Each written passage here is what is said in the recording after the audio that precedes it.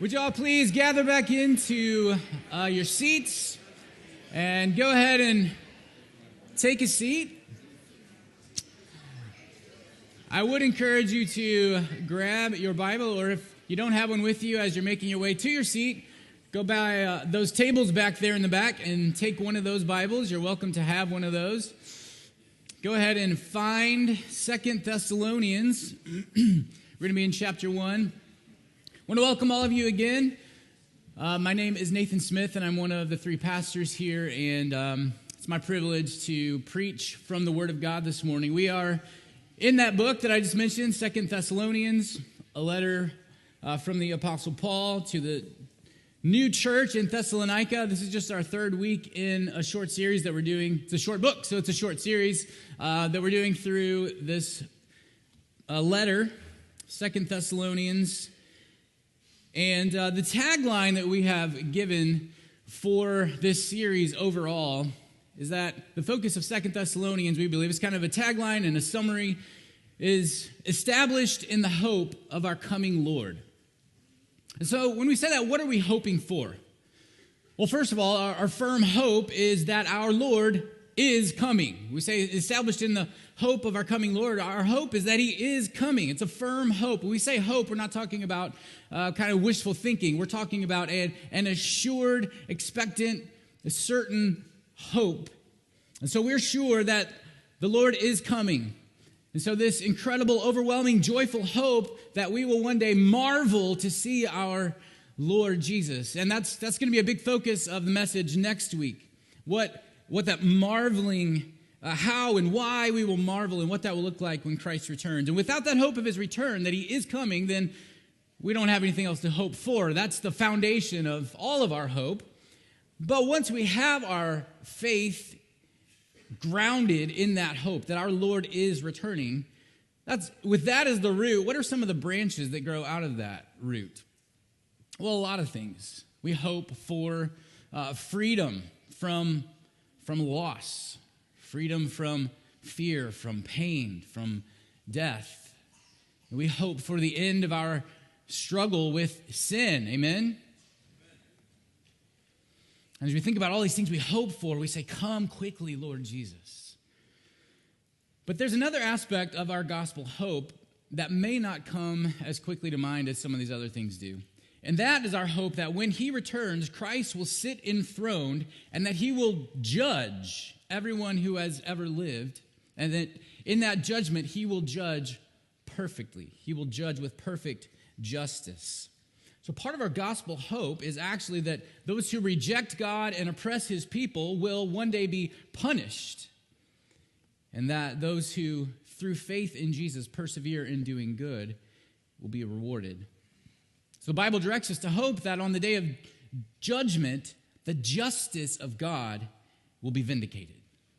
And by vindicated, I mean that God will be seen to be perfectly just. That there will be no question among mankind nor among angels that God carries out justice perfectly.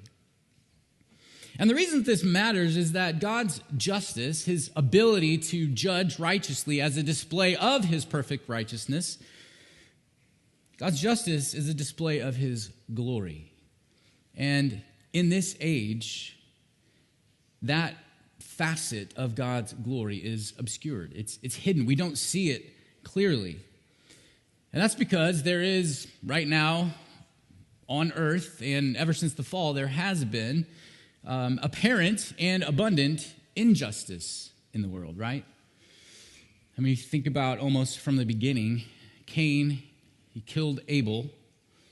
Justice dictates an eye for an eye. Cain should have been executed, but God didn't kill Cain. In fact, God put a special mark on Cain to protect him and to keep him from being attacked. And after that, Cain got married. Cain had children. Was that right? Is that just? Doesn't appear to be. And then on down through history, human traffickers, abusers, all kinds of oppressors in this world, those kinds of people often get filthy rich and live in luxury by stomping down the poor and the weak. And so where is God's justice in that? And what about the frequent persecution of God's people, of the church, those who suffer unjustly for their faith in God, while those who persecute them prosper? Is it right for God to stand by and let these things happen? All of these kinds of things bring the justice of God into question, and seeing these things can shake the faith of those who don't have their hope firmly set on the return of Christ. And I believe that addressing this issue of God's justice and that it's obscured in the world today, that we don't see it clearly, I think that addressing that issue is one of the reasons why the Apostle Paul wrote this letter to the saints in Thessalonica, and we see him addressing this in chapter 1 in verses 5 through 10 that we're going to be looking at today and again next Sunday. So today, again, I would invite you to open up to 2 Thessalonians chapter 1.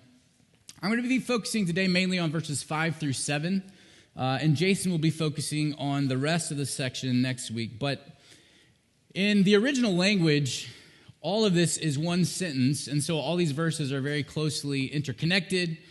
And so that being the case, while each of our messages will have a different focus, there's going to be some overlap. And so I'm going to read through verse 10 today, even though we're not going to get there today. And then as we go through this, you'll see this, that verse 5 actually connects backwards as well, links to verse 4, so we can't really understand verse 5 unless we look back at verse 4, and then the Greek sentence actually begins in verse 3.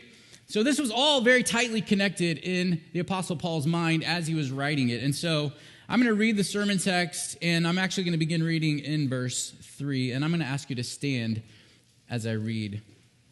We stand to honor this as the Word of God because we believe that it is the Word of God. So 2 Thessalonians chapter 1, beginning in verse 3.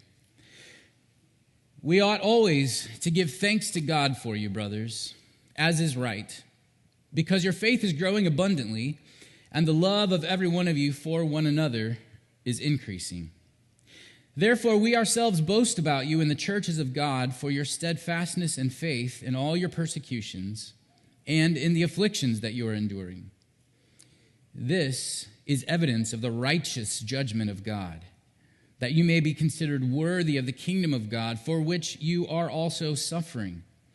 Since indeed God considers it just to repay with affliction those who afflict you, and to grant relief to you who are afflicted, as well as to us, when the Lord Jesus is revealed from heaven with his mighty angels in flaming fire, inflicting vengeance on those who do not know God and on those who do not obey the gospel of our Lord Jesus. They will suffer the punishment of eternal destruction, away from the presence of the Lord and from the glory of his might, when he comes on that day to be glorified in his saints and to be marveled at among all who have believed because our testimony to you was believed. Let's pray. God, we ask for you to open up your word to us. I don't have the ability to do that for myself, much less anyone else who's here. So I ask, Spirit, that you would make your word clear. I pray that you would keep me from speaking any untruth or even anything that's unclear that obscures the truth. And I pray that the justice that is yours, God, would be magnified among your people today. We pray in Christ's name. Amen. Please have a seat. So Paul wrote 2 Thessalonians for several purposes. One purpose was to strengthen these Christians so that they would continue to persevere in the face of ongoing persecution. They had been persecuted. Paul knows this, and he knows that it's still happening. It's an ongoing persecution. So he wants to strengthen them. A second purpose for this letter was to reassure those who were scared by the thought that the day of the Lord had already come. We'll talk about that a little bit today, but really the focus on that purpose will be in a few weeks from now. And the third major purpose for the letter was addressing a problem in the church, which was that some of the church members were refusing to work and earn their own living. They were just freeloading, and we'll get to that in a number of weeks later. I don't know how many weeks. But that's towards the end of the letter. But in those verses that I just read in in the first chapter, verses 3 through 10, I think that Paul's main aim is the first of those purposes, that he's strengthening these believers to continue persevering in the face of persecution. And as we'll see, one of the ways that he does that, one of the ways that he strengthens them, is connected to the second purpose of reassuring them that the day of the Lord has not yet come. But the reason I started off talking about God's justice is that I believe that Paul is grounding his encouragement for this persecuted church in the justice of God. And by justice of God, I mean the justice that belongs to God, the justice that is an attribute of God, that it is God's nature to be just, that he is a righteous God, and therefore all his judgments are righteous as they display the glory of the justice that innately belongs to God. The justice of God is one of his glories. And my hope this morning is that you'll see how, and that Paul is grounding his encouragement in the justice of God, and how God's justice encourages us to be more firmly established in the hope of our coming Lord. And so let's look closely at verse 5 as we start. Verse 5 begins with this phrase, "This is evidence of the righteous judgment of God."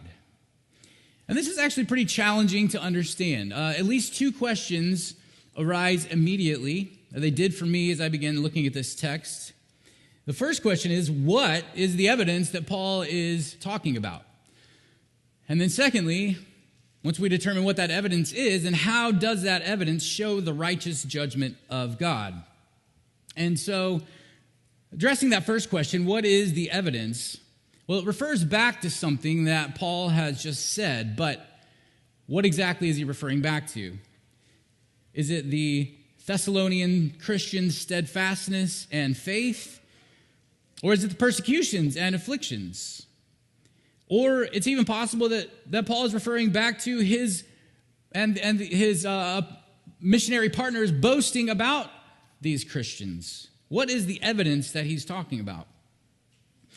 And that's not an easy question to answer because he doesn't state it plainly, and the Greek grammar leaves it just as ambiguous as the ESV translation does.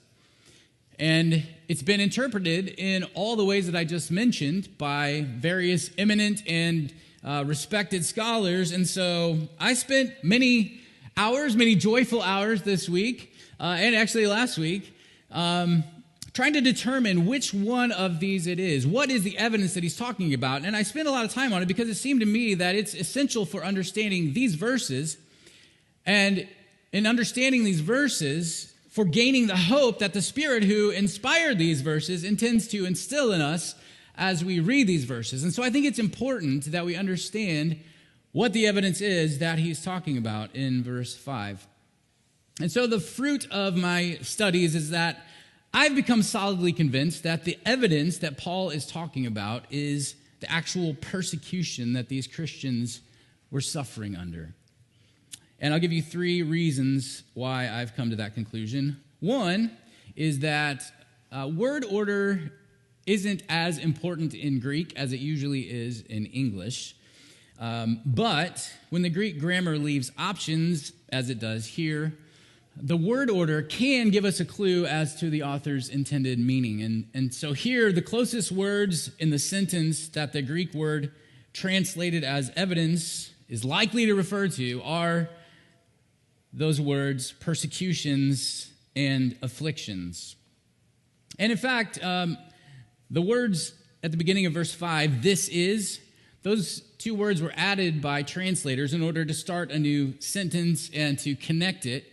But they aren't actually there in the original. So more literally translated, those words wouldn't be there. There would be something like maybe a comma or a hyphen. I'm not actually sure how you're supposed to use hyphens. I just throw them in randomly. I do the same with commas too, but something would be there other than those 2 words. And so that section, if we start from verse 4, would read something like this: "Therefore we ourselves boast about you in the churches of God for your steadfastness in faith in all your persecutions and in the afflictions that you are enduring, evidence of the righteous judgment of God."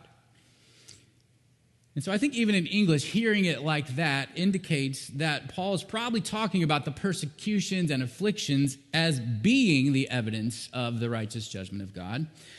So that's the first reason. Then secondly, the persecutions and afflictions are what Paul keeps in focus as he continues on in the passage. He doesn't mention, again, the steadfast faith of the Thessalonians.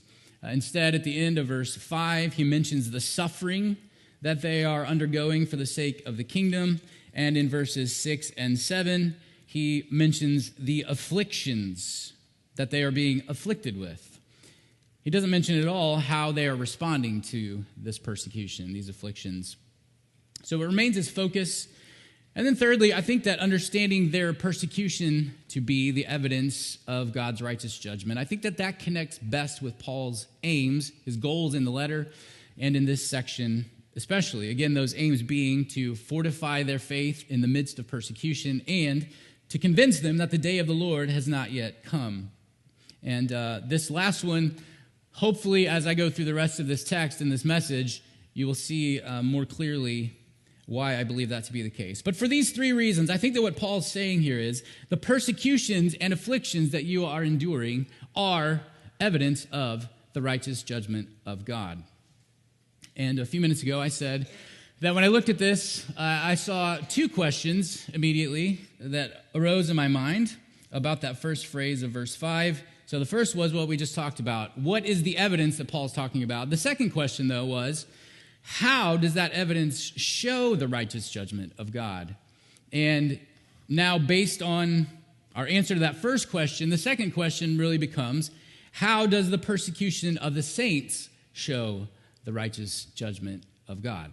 How does the persecution of the saints show the righteous judgment of God?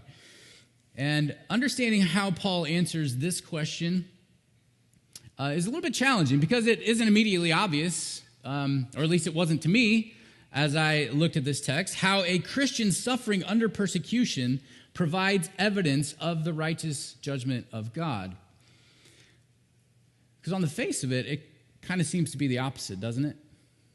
That if God is a God who judges righteously, then those who are doing good, those who are proclaiming the gospel, those who are God's children, why are they suffering? Why are they being persecuted? And why are those who persecute them suffering no apparent consequences? And I think that for these Thessalonian Christians, that struggle, that question of how is it right, how is it just that we are suffering for the sake of the kingdom? I think for them, that struggle probably went deeper than it might for us. And I say that because we know from Acts 17 that many of these Christians were converted Jews, but others weren't. These were all new Christians, but some of them had just newly been introduced to the true God. Many of them didn't know the Old Testament scriptures. They didn't know God's character. And not knowing God's character, they probably drew some assumptions from what they knew in their religious upbringing. These were people who had been soaking their whole lives in the worship of the Greek gods, the Roman gods, a number of localized pagan gods, some animism or worshiping spirits of trees, and all these things. This is what they had grown up doing. And these kinds of so-called gods, they were notoriously capricious. Capricious means they could change their mind on a whim. They could change their mind in a second. You couldn't rely on what they were thinking. They were driven by their emotions. People believed that what these gods approved of one day, they might disapprove of the next day. That a person could be a God's favorite person one day and be their enemy the next day. They told stories about how these gods would put humans through torture just basically for the sake of entertainment, or sometimes to spite one another. And so just imagine yourself in that context. This is what you've known of gods, where all suffering was seen as evidence of having done something to displease the gods. And you were supposed to figure out what that was. What did I do wrong? Why am I suffering? And all prospering, anyone who prospered, they were seen as having been blessed by the gods. And especially in those who prospered in having power over others. that was seen as clear evidence that the gods are blessing this person. So they have power. They're able to oppress and use others for their own pleasure. And this is what you've known your whole life. But now you've put your faith in Jesus. You've been told about this true God. You worship Jesus as God. And you think that you're obeying him. You're honoring him in the way that you were taught by his messenger that came to your city, this guy named Paul. He preached about this Jesus. You're trying to honor him as you were taught, and yet you're suffering. You're being persecuted. And in that situation, what are you likely to be thinking? You're likely to be thinking, what did I do to make God mad? Did I mess up somehow? Am I doing something wrong? Or maybe you would be thinking, is this God also capricious? Is he unreliable? Is he changeable? Is he just like these other gods? Is he like a cruel boy at an anthill with a magnifying glass, just putting the heat on to watch them squirm? Is that what this God is like? And Paul knows that this is their background, and I believe that this apparent contradiction between the character of God, being a just God, and the suffering of God's people is what Paul's addressing here. And the way that Paul addresses it is by kind of putting us in a time machine and sending us forward in time, taking us into the future to take a sneak peek into the heavenly courtroom on Judgment Day. And so he says that the suffering of those who suffer for the kingdom of God will be clearly seen as evidence for the righteous judgment of God, but it's not seen clearly now. When will it be seen clearly? Look at the second half of verse 7. It says, when the Lord Jesus is revealed from heaven with his mighty angels. When the Lord Jesus is revealed, then it will be clear that this is evidence for the righteous judgment of God. It's only on that day, what Paul calls in chapter 2, the day of the Lord, that we will finally see the enactment of the answer to that question. How does the persecution of the saints show the righteous judgment of God? We'll see the answer then by sight. It's still in the future, but Paul wants us to see it by faith right now.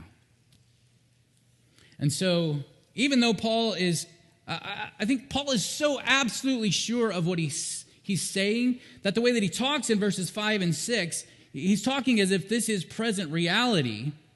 But I think that because he then says, no, this is all going to be seen clearly when Christ returns, I think that we should understand him to mean something like this. Your persecutions and afflictions are being recorded as evidence for the day of judgment. And they will be brought out as evidence to prove that all the verdicts that God, the judge, hands down on that day, all those verdicts will be seen as truly, clearly, unquestionably righteous. And so how then does this help to establish us in the hope of our coming Lord?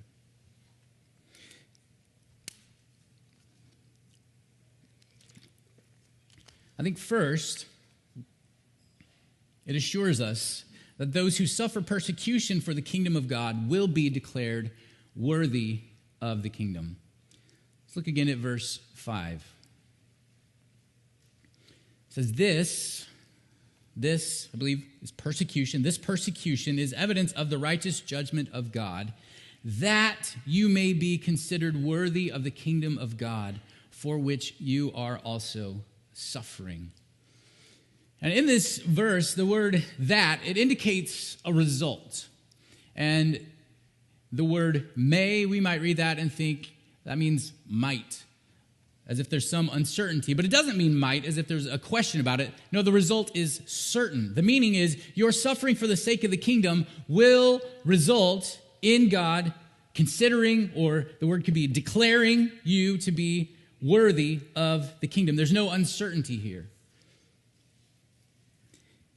Your persecution that you are suffering, it is going to result in God declaring you to be worthy of the kingdom. That might sound to some of you like some kind of salvation by works, as if we can earn our way into the kingdom. That's not what Paul is saying. I think that he's saying something like the flip side of what Jesus said in Matthew 10:37 and 38, when he said, "Whoever loves father or mother more than me is not worthy of me. And whoever loves son or daughter more than me is not worthy of me. And whoever does not take his cross and follow me is not worthy of me." And similarly, I think Paul is saying, he's putting it positively, I believe. If you have loved Jesus more than father, mother, son, and daughter, if you have taken up your cross daily and followed him, then you are worthy of him. If you're worthy of him, you're worthy of the kingdom because he is the king of the kingdom. We need to be careful not to misunderstand this, that neither Paul nor Jesus are negating justification through faith in the perfect righteousness of Jesus. I think that what they're saying is similar to what the Apostle James says, that faith without works is what? It's dead, right? It's no faith at all. Here Paul is saying the faith that saves is a faith that is willing to suffer persecution for Jesus. And so on Judgment Day, when God asks you why he should allow you into his kingdom, the only answer you should give is, because I belong to my faithful Savior, Jesus Christ, who has fully paid for all my sins with his precious blood. That's the first part of the answer to the first question in the Heidelberg Catechism. We're learning that now in my family in our family worship times. And it's just such a sweet answer. There's a little bit more to it, but we belong to Jesus. His blood has paid for all our sins. That's the answer that we should give when God says, "Why should I allow you into my kingdom?" And God will say, "Yes, that's the only reason I would let you into my kingdom." But now let's look at the history of your life for evidence of that faith. Let's see if it matches up with your claim of faith. And for every true believer, there will be evidence in our lives that we have truly believed, that our faith is genuine. God's not going to open any file of any true believer and find it empty when he looks for evidence of faith. It will be there because the Holy Spirit works it in us. It will be there. And what Paul is saying here in 2 Thessalonians 5 is that part of the evidence that God will bring forward for some saints is the fact that they were willing and were in fact persecuted for the kingdom of God, that they were not ashamed of the gospel of Jesus to the point that they were afflicted for it. And God will hold this up as evidence on that day and say, "See, who dares claim that this saint's faith is false? They were willing to suffer and die for Jesus. Who can argue against this evidence?" God will say, "According to my righteous judgment, I declare this saint worthy of my kingdom." That's what verse 5 is saying. And I don't believe that Paul is saying that being actively or violently persecuted for the kingdom is necessary for entrance into the kingdom. I think other parts of Scripture would actually contradict that idea. But what he is saying is that for those who do experience persecution for the sake of Christ, that persecution should be reassuring evidence that they will be welcomed into the kingdom on the day that Christ returns. And if you've experienced any kind of persecution, whether light or severe, for your faith, I've told a story before about one time when I was in high school. I took a stand for the truth, for the gospel, for what I believed was taught in the Bible. I took a stand in a class and I was mocked for it, and it affirmed my faith. Now, that stand that I took, it didn't save me. It didn't make me righteous before God. But for me, it was evidence for me that, man, I'm an insecure high school kid. Why would I be willing to stand up in front of my whole class and be mocked? It's because I really believe this. It's because I believe what I've claimed to believe for so much of my life. And so, in this way, anytime that we are willing to suffer, to be persecuted for the sake of the kingdom, it gives us evidence that God will welcome us into his kingdom because our faith is genuine. But how do we know that this is true? How do we know that those who suffer persecution for the kingdom of God will be declared worthy of the kingdom? What Paul is saying as he goes on is that we can know this with absolute confidence because God always judges righteously. Now, we might take this for granted, but Paul didn't take it for granted. He wanted to actually make this the basis of his argument. And verse 6, I believe, is the crux of Paul's argument here. He says, leading into it, you can know right now that your persecutions are evidence that God will accept you into his kingdom on judgment day. Now, verse 6, since indeed God considers it just, and that's the same word translated righteous in verse 5, God considers it just or righteous to repay with affliction those who afflict you and to grant relief to you who are afflicted. And so Paul's whole encouragement here, it really hangs on this. If God doesn't judge righteously, then suffering for his kingdom might turn out to be worthless, to have been a waste, useless. But Paul is so convinced of the righteous character of God that he says, since indeed God does consider it right to execute perfect justice, you can be assured that your suffering is evidence that he will declare you to be worthy of his kingdom on the day of judgment. And it all hangs on the righteous judgment of God.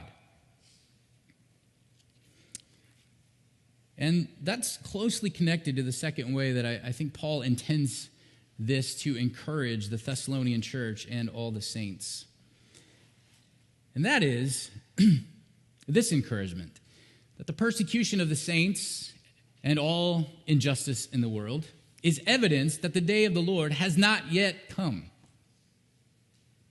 The persecution of the saints and all injustice is evidence that the day of the Lord has not yet come. And this might seem to us like an unnecessary encouragement, like, yeah, duh, of course the day of the Lord hasn't come. But I'm getting this. I think that this is one of Paul's aims because in chapter 2, verses 1 and 2, Paul says this, now concerning the coming of our Lord Jesus Christ and our being gathered together to him, we ask you, brothers, not to be quickly shaken in mind or alarmed, either by a spirit or a spoken word or a letter seeming to be from us. So however it gets communicated to you, don't be shaken if you hear that the day of the Lord has come.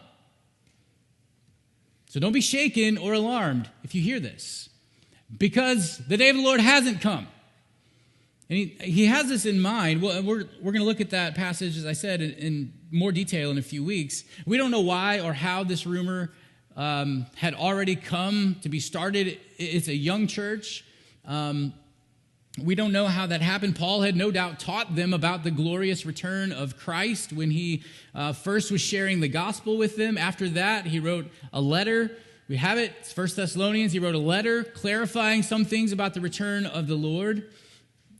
So we can expect that because of what he had taught them, that they were eagerly looking forward to the day of the Lord. They were anticipating it. They were longing for it. They were praying for it. And then just imagine if you're in that church expecting, longing for the day of the Lord, you're being persecuted, and then people start saying, oh yeah, I think the day of the Lord has already come. Yeah, I think that thing that Paul was talking about, Jesus returning, I think that already happened. Well, you can imagine how devastating this would be, right?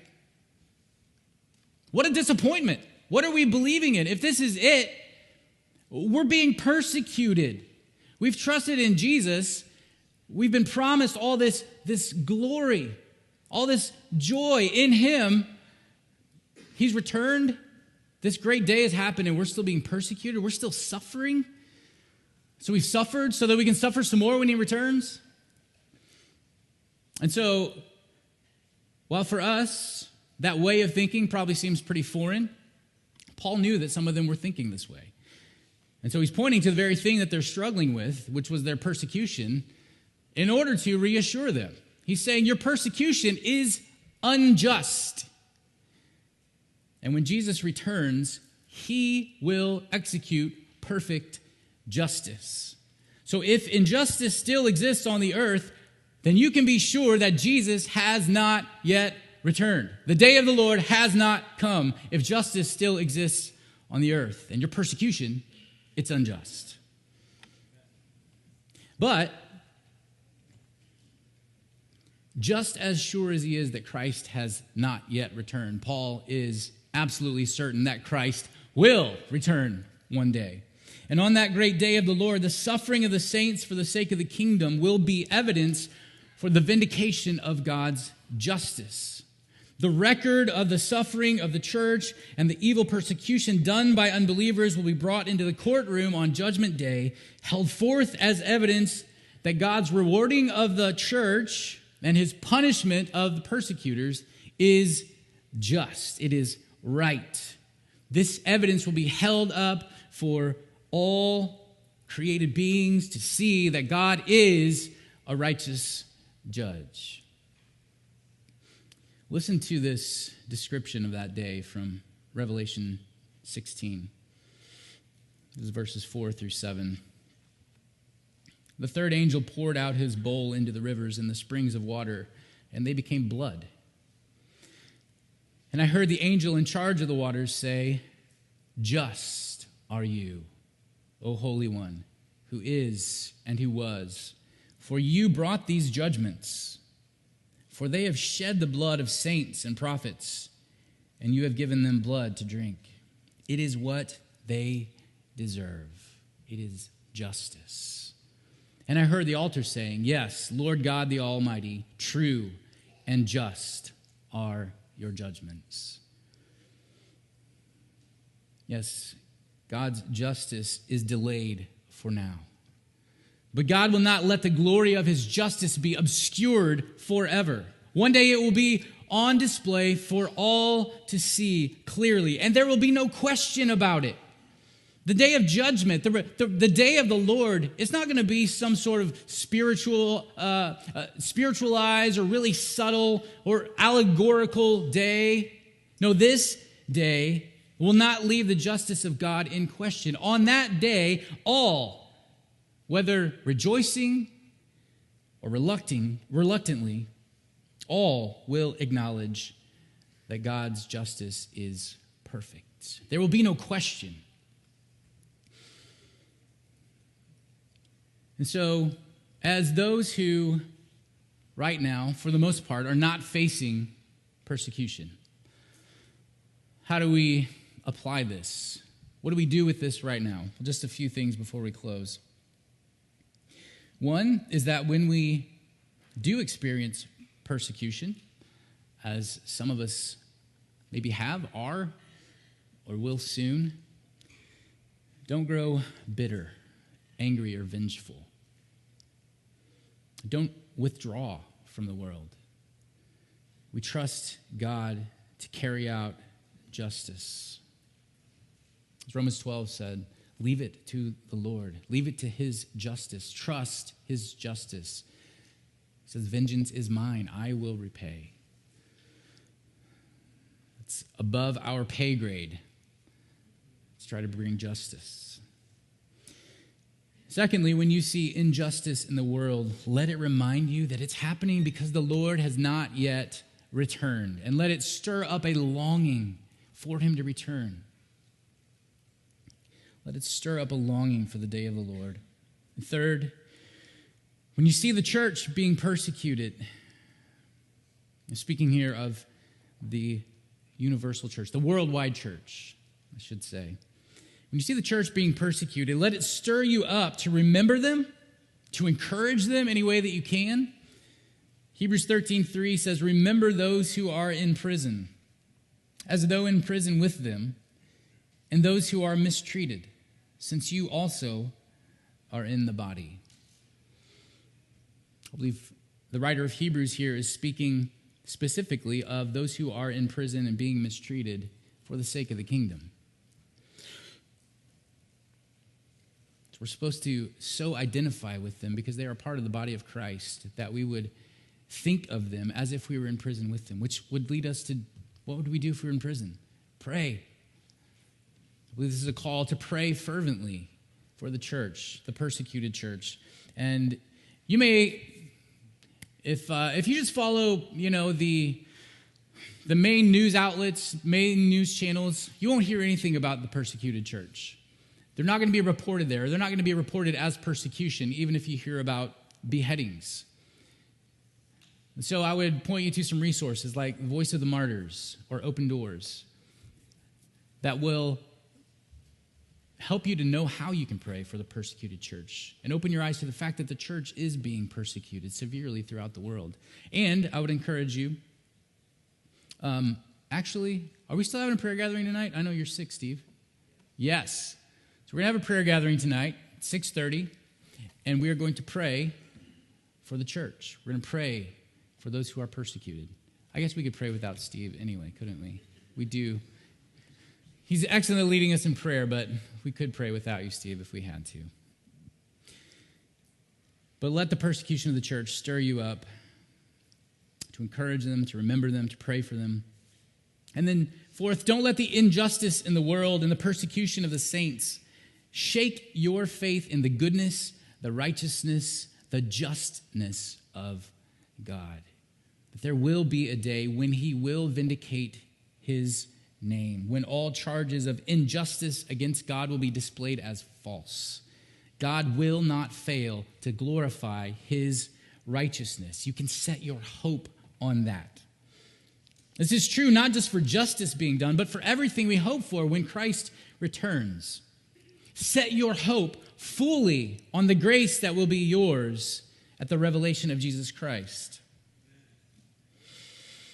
And lastly, seek to know the beauty of Christ more, so that it becomes irrevocably embedded in your heart that he is worth suffering for. And resolve right now to willingly suffer any persecution that might come your way for the sake of the kingdom. Resolve it right now. Jesus is worth suffering for.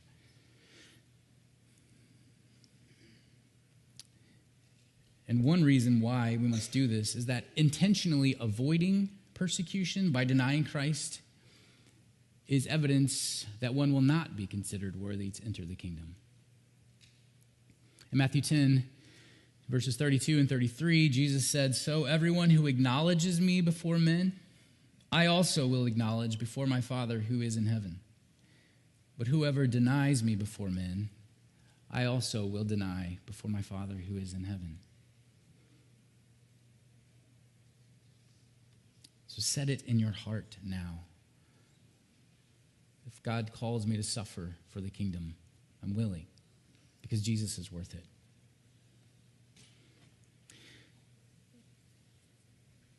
God considers it just to pay back affliction to those who afflict his people. And I don't know if you've thought about it, but the man who penned this letter was such a person. He was an afflicter of the church. He persecuted the church. In Acts, we read about a man named Saul, who later became known as Paul, who sought to destroy the church. So why did God not consider it just to repay Paul with that kind of affliction? It's because of the cross. It's because God brought Paul to his knees at the foot of the cross, and God considered it just. He considered it right to forgive Paul, to not repay Paul, because Paul's affliction, the way that he had afflicted the church, his guilt for that affliction, it was laid upon Jesus. That's what made the difference. God's just sentence of condemnation was carried out. It was. But it was carried out towards Jesus, not towards Paul. Jesus was condemned in his place. But it's not just Paul or anyone who persecutes the church that stands guilty before God. Listen to Romans 3:23 through 26. All have sinned and fall short of the glory of God, and are justified by his grace as a gift through the redemption that is in Christ Jesus, whom God put forward as a propitiation by his blood to be received by faith. And this putting forth of Christ as a propitiation to be received by faith, this was to show God's righteousness. Because here we have this again. God's righteousness was obscured because in his divine forbearance he had passed over former sins. And so, putting forth Christ on the cross as a propitiation, this was to show God's righteousness at the present time so that he might be just, he might be a just judge and also the justifier of the one who has faith in Jesus. The cross was about justifying sinners, declaring sinners righteous in a way that magnified both the mercy of God and the perfect justice of God. God's justice will be carried out against your sin. As we just read, all of us have sinned. And so there are only two options. We either suffer the eternal consequences of God's just wrath against our sin, or we throw ourselves on the mercy of God, trusting that Christ bore the wrath of God in our place. Those are the only two options. And when we take communion each week, it puts those clearly before us. It puts that question in our minds. It should. Am I trusting Christ to be my wrath-bearing Savior? Or will I stand condemned before God on Judgment Day?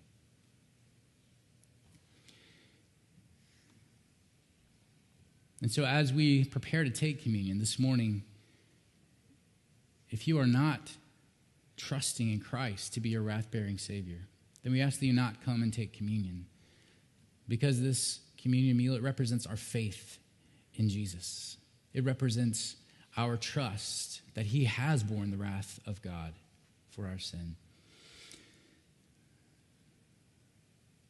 But consider carefully what it means if you can't come and take communion for that reason. It means that you stand condemned before God for your sin. His justice is perfect, and he will carry it out.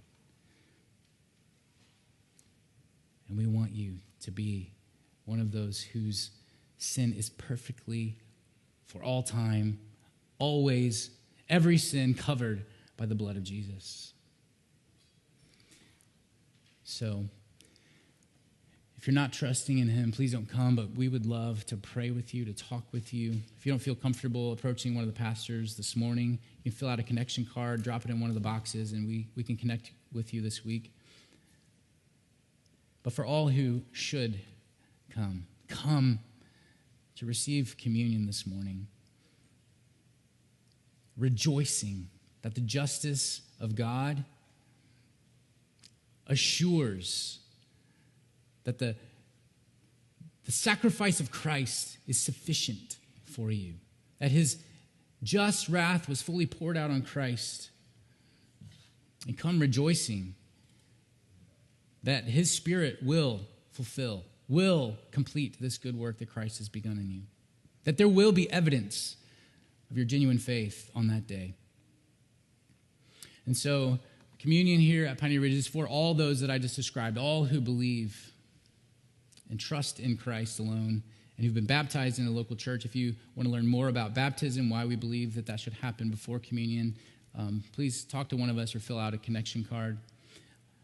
But the way we take communion here is that you'll stand in just a moment, you'll exit to your left, you'll come up here in the front and take the communion elements, take them and then go around to the right and head back to your seat and take them there. You can take them with your family or alone, but take them in faith, in joy. Would you pray with me? And then for those who should come, you're welcome to come and take communion. God, we thank you for your justice. We thank you that you are who you are, that you are a God of justice, but that you are also a God of mercy, that you are a God of grace, and that in the cross of Christ, there is no contradiction between those two. So we rest in Christ, even as we hope for your justice to be done on this earth. Jesus, be glorified among your people now, we pray. Amen.